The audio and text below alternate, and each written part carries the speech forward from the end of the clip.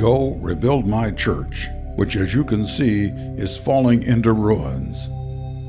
These are the words spoken to St. Francis of Assisi from an image of Christ on the crucifix at San Damiano in 1205 AD. These same words inspired Peter Doan, the host of the program you're about to hear.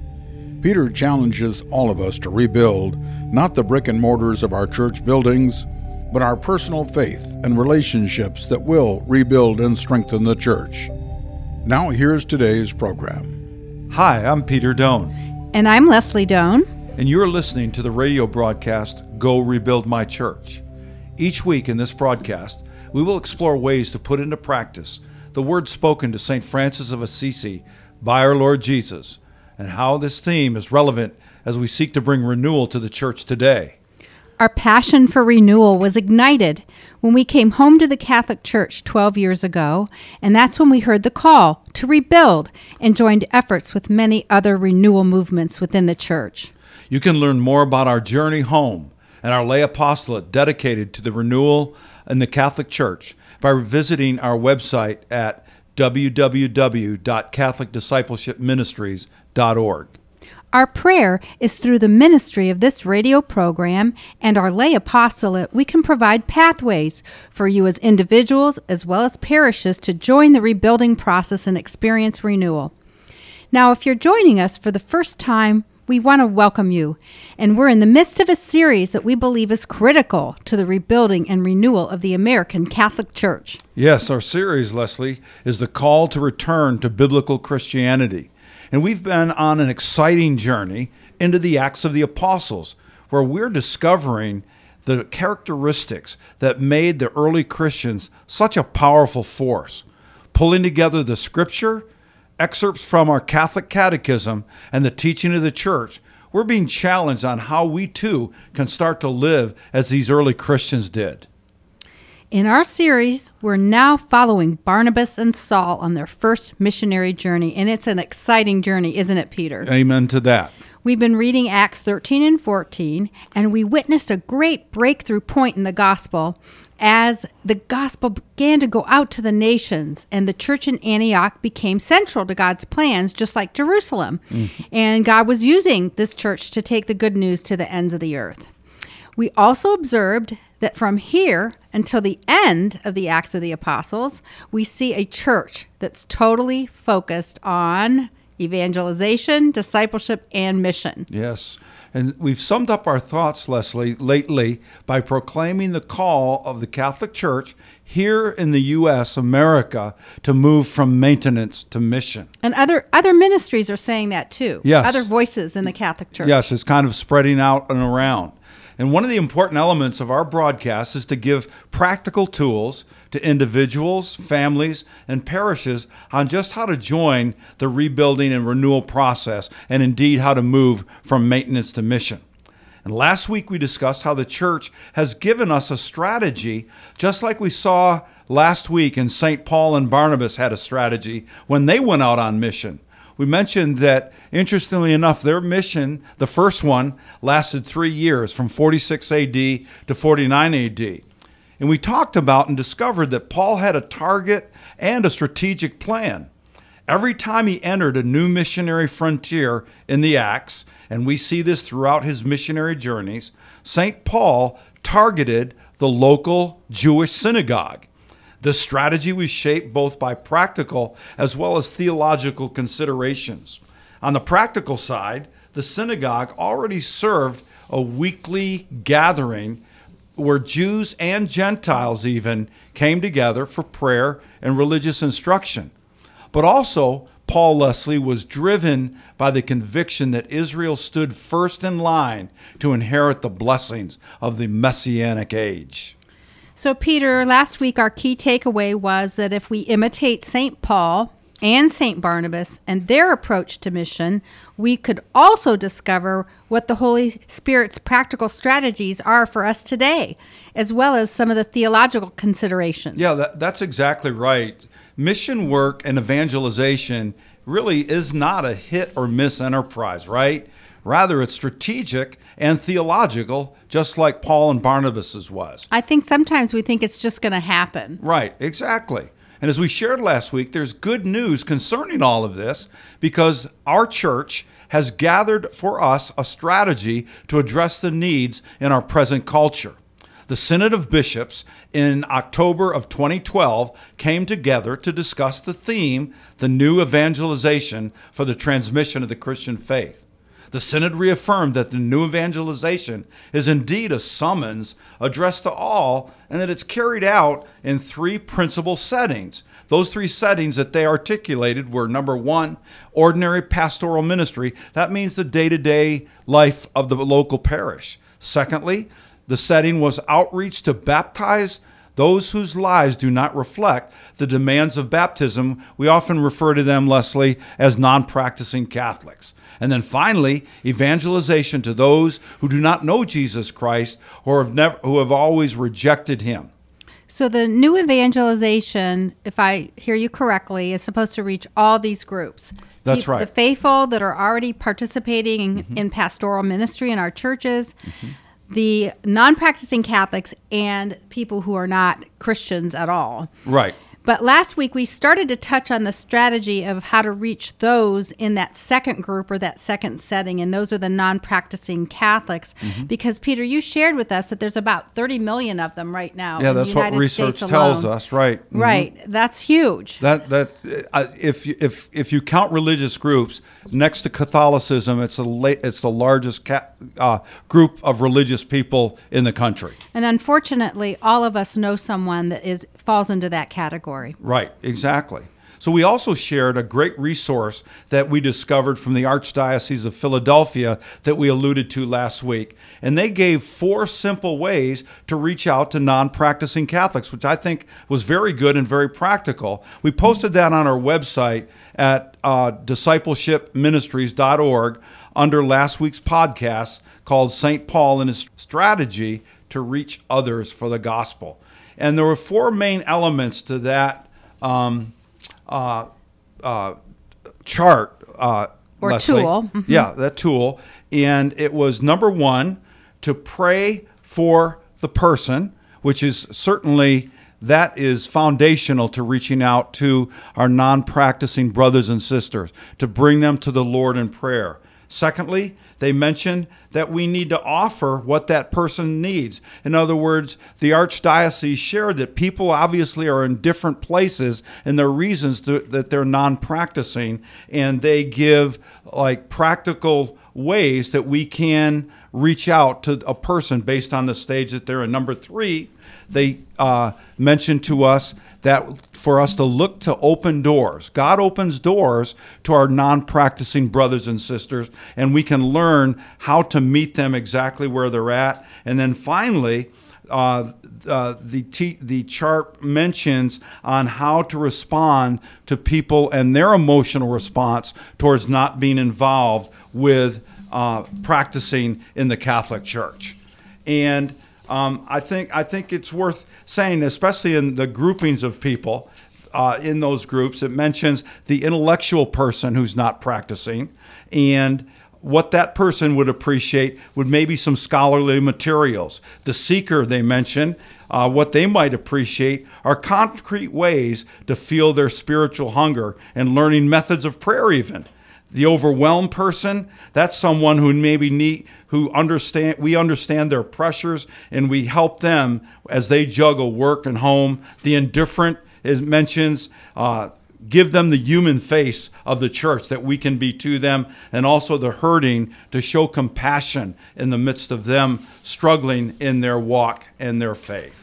Well, we're going to take a short break now, and when we return, we will share another dimension of biblical Christianity that we see in the first missionary journey of Barnabas and Saul in the book of Acts. So please stay with us as we discover what Peter and I refer to as Satan's most dangerous game.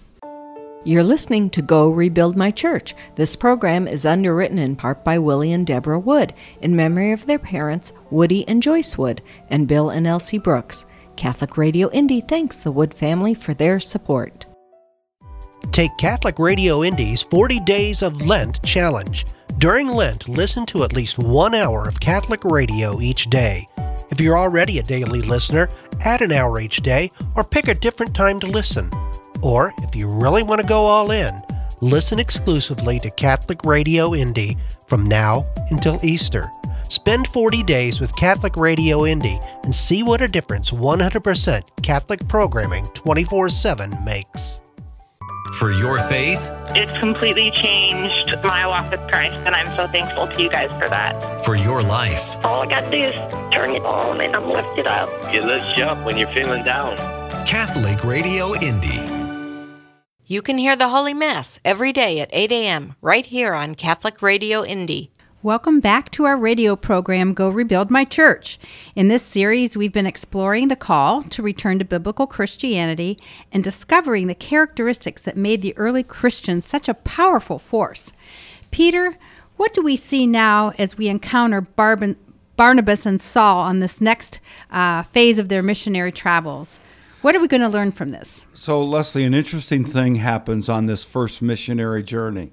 And what we see is Satan is there to resist and oppose the efforts to move from maintenance to mission. I want to read just exactly how he many times brings this oppression into the lives of Catholic Christians. Now, this is Barnabas and Saul as they just started out. In verse 6 of chapter 13.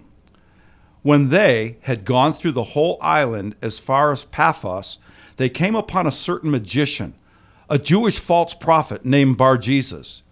He was with the proconsul, Sergius Paulus, a man of intelligence who summoned Barnabas and Saul and sought to hear the word of God. But Elymas, the magician, for that is the meaning of his name, withstood them, seeking to turn away the proconsul from the faith. Isn't that interesting? He was wanting to turn the proconsul away from the message that Paul and Barnabas brought.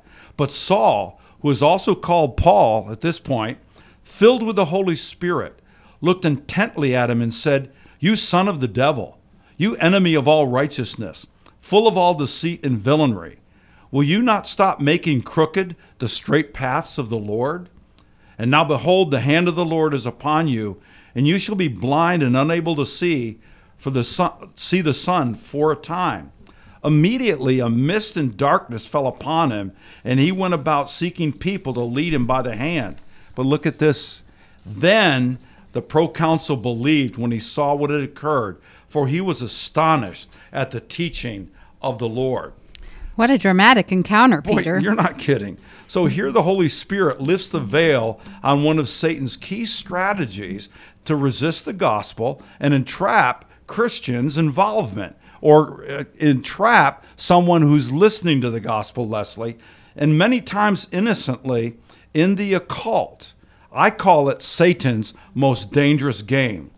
Here in the United States, but also around the world, interest in the occult has steadily increased in the last 50 years. Such occult practices as, and we're going to talk more about these, necromancy and seances and divination and spirit guides and things like this, various forms of witchcraft and many other related practices have become a common practice, Leslie, in our culture. Especially you can see that in the media, can't you? Yes, you see it really everywhere. And some of these things can even try to creep into our Catholic context. This rapid growth in the popularity and practice of the occult in our day has been paralleled by some confusion and uncertainty among we Catholics about these things and how they relate to our Catholic faith. So our purpose today is to highlight what Scripture and the Catholic Church teach about occult practices, as we saw them confronting Saul and Barnabas as they proclaimed the Word of God. Well, and you and I have discussed, Peter, that our evaluation of occult practices really begins with the Ten Commandments, something that we all learn when we're growing up, the Ten Commandments. And if we go back to Exodus, the nations, as we learned in the book of Exodus, the ancient Israelites, as they came out of Egypt, were polytheistic. They really worshipped many, many gods. They had adopted the ways of the Egyptians, hadn't they? Yeah, they had kind of bought into that culture. Right. And in stark contrast to this, God revealed then to his people that he was the one true God. Mm-hmm. He was the creator of all that exists, and he was above all and over all. And then he gave them the first commandment, which we have all memorized as children. But let me just read for you what it says in Exodus 20. Mm-hmm. He proclaimed to them, I, the Lord, am your God, who brought you out of the land of Egypt, that place of slavery. You shall not have other gods besides me.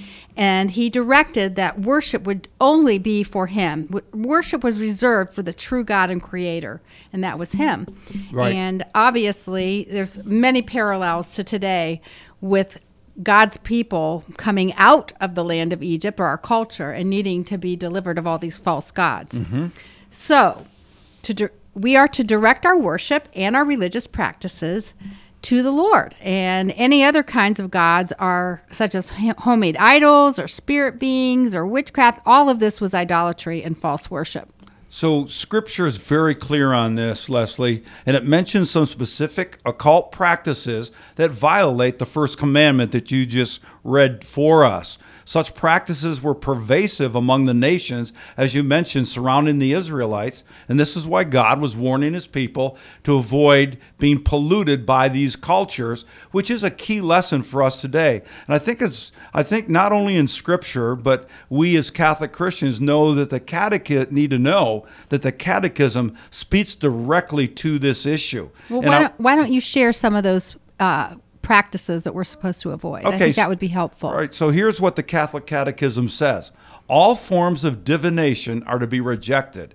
Recourse to Satan or demons, conjuring up the dead, or other practices falsely supposed to unveil the future. Consulting horoscopes, astrology, palm reading and interpretations of omens and lots, the phenomena of clairvoyance. The Catechism goes on, recourse to mediums, and we've seen that, Leslie. We've seen people that have considered going to a seance and calling up relatives that had died, haven't we? Yes, and they were Catholic friends. Yeah, exactly. The Catechism goes on to say they contradict the honor, respect, and loving fear that we owe to God alone.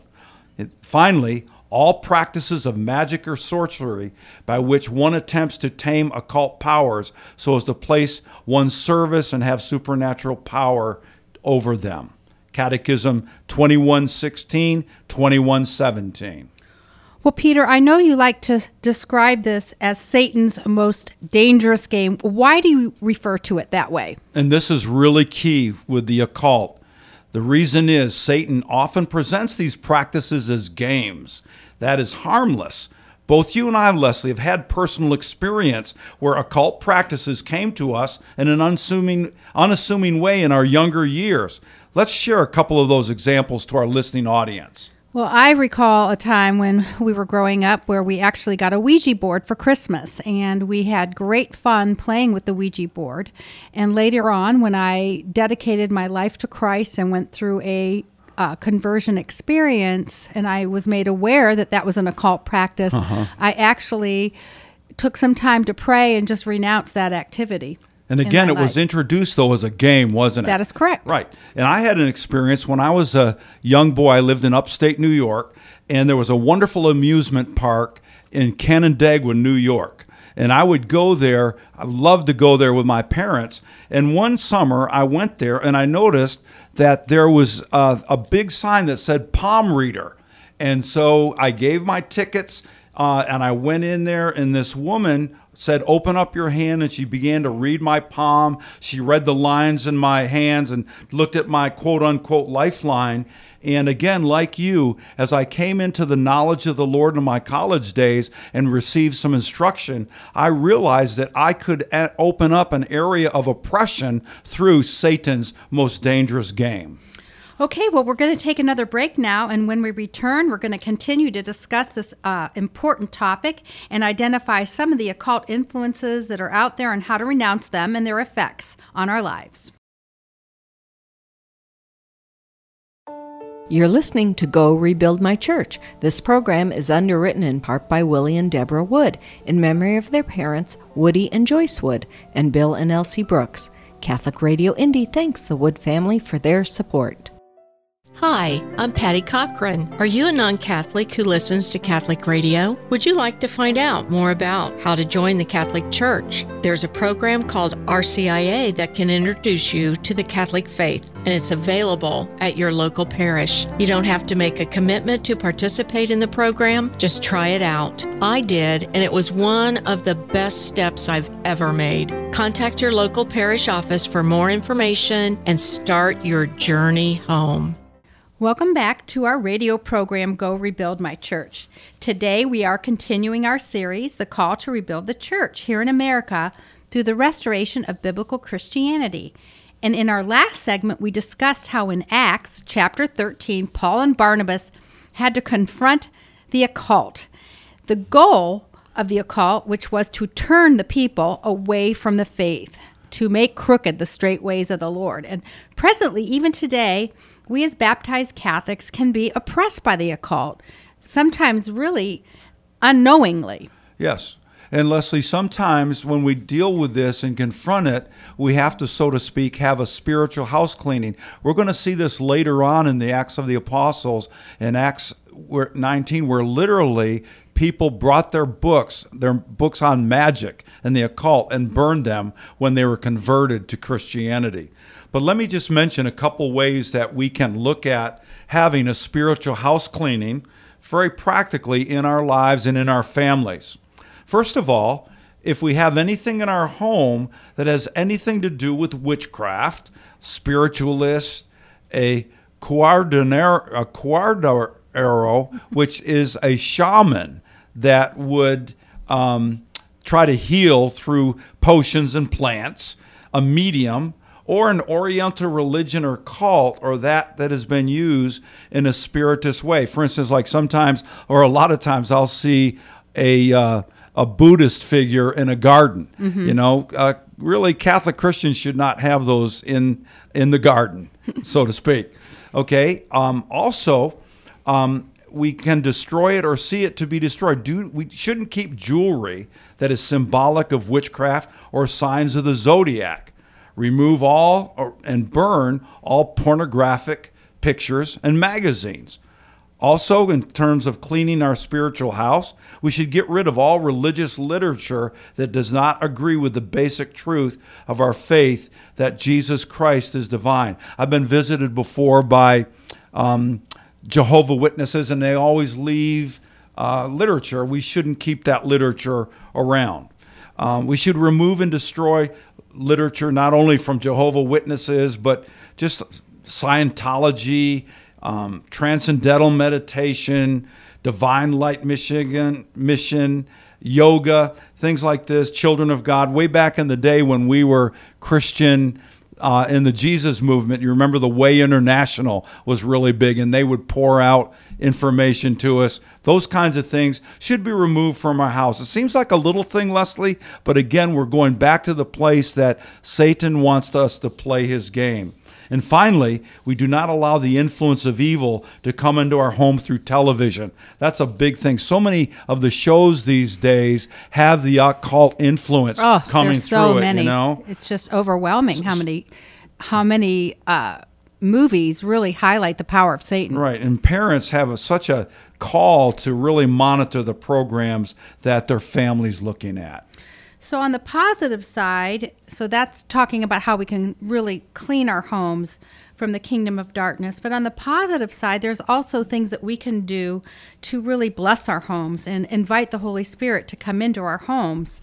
Mm-hmm. And although we're not priests, we as baptized Catholics have power that we don't realize. And St. Paul talks about this specifically in his letter to the Ephesians. Here's what he said. Listen to what he said. How very great is his power that works in us. It's the same as the mighty strength which he used when he raised Christ from the dead and seated him at his right side in the heavenly realm. Yep. That's really resurrection power that we have. So That's think right. about it. This power is greater than the power of Satan. And although we don't have the authority of an exorcist, we can ask for the power of God to protect and bless our homes. Exactly. Or we can also invite a priest to come to our home and do a house blessing. My niece recently did that, and I thought that was wonderful. When they moved into their new home, they had the priest come and bless their home. Yeah, exactly, Leslie. And, you know, in our homes, we should have sacred spaces, right? Where we have icons and where we have holy water and where we have the scriptures and we have a place where we spend time in prayer. That really sanctifies the home as well as creating a sacred space. And some Catholics have actually set up altars in their home for their sacred space, which I think is a lovely practice as well. Exactly. And here's a prayer, Leslie, that I think all of us can and should pray when it comes to these things that we're talking about today.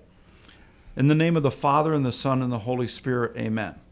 Heavenly Father, we ask your blessing upon all our homes. In the name of your Son, Jesus, we ask to be delivered from sin and all evil influence. Protect us, Lord, from sickness, accidents, theft, and all domestic tragedies.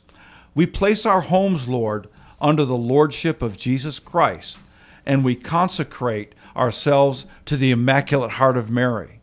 May all who live here receive your blessing of peace and love. And Lord, I think we can even put that prayer for our listeners on our website.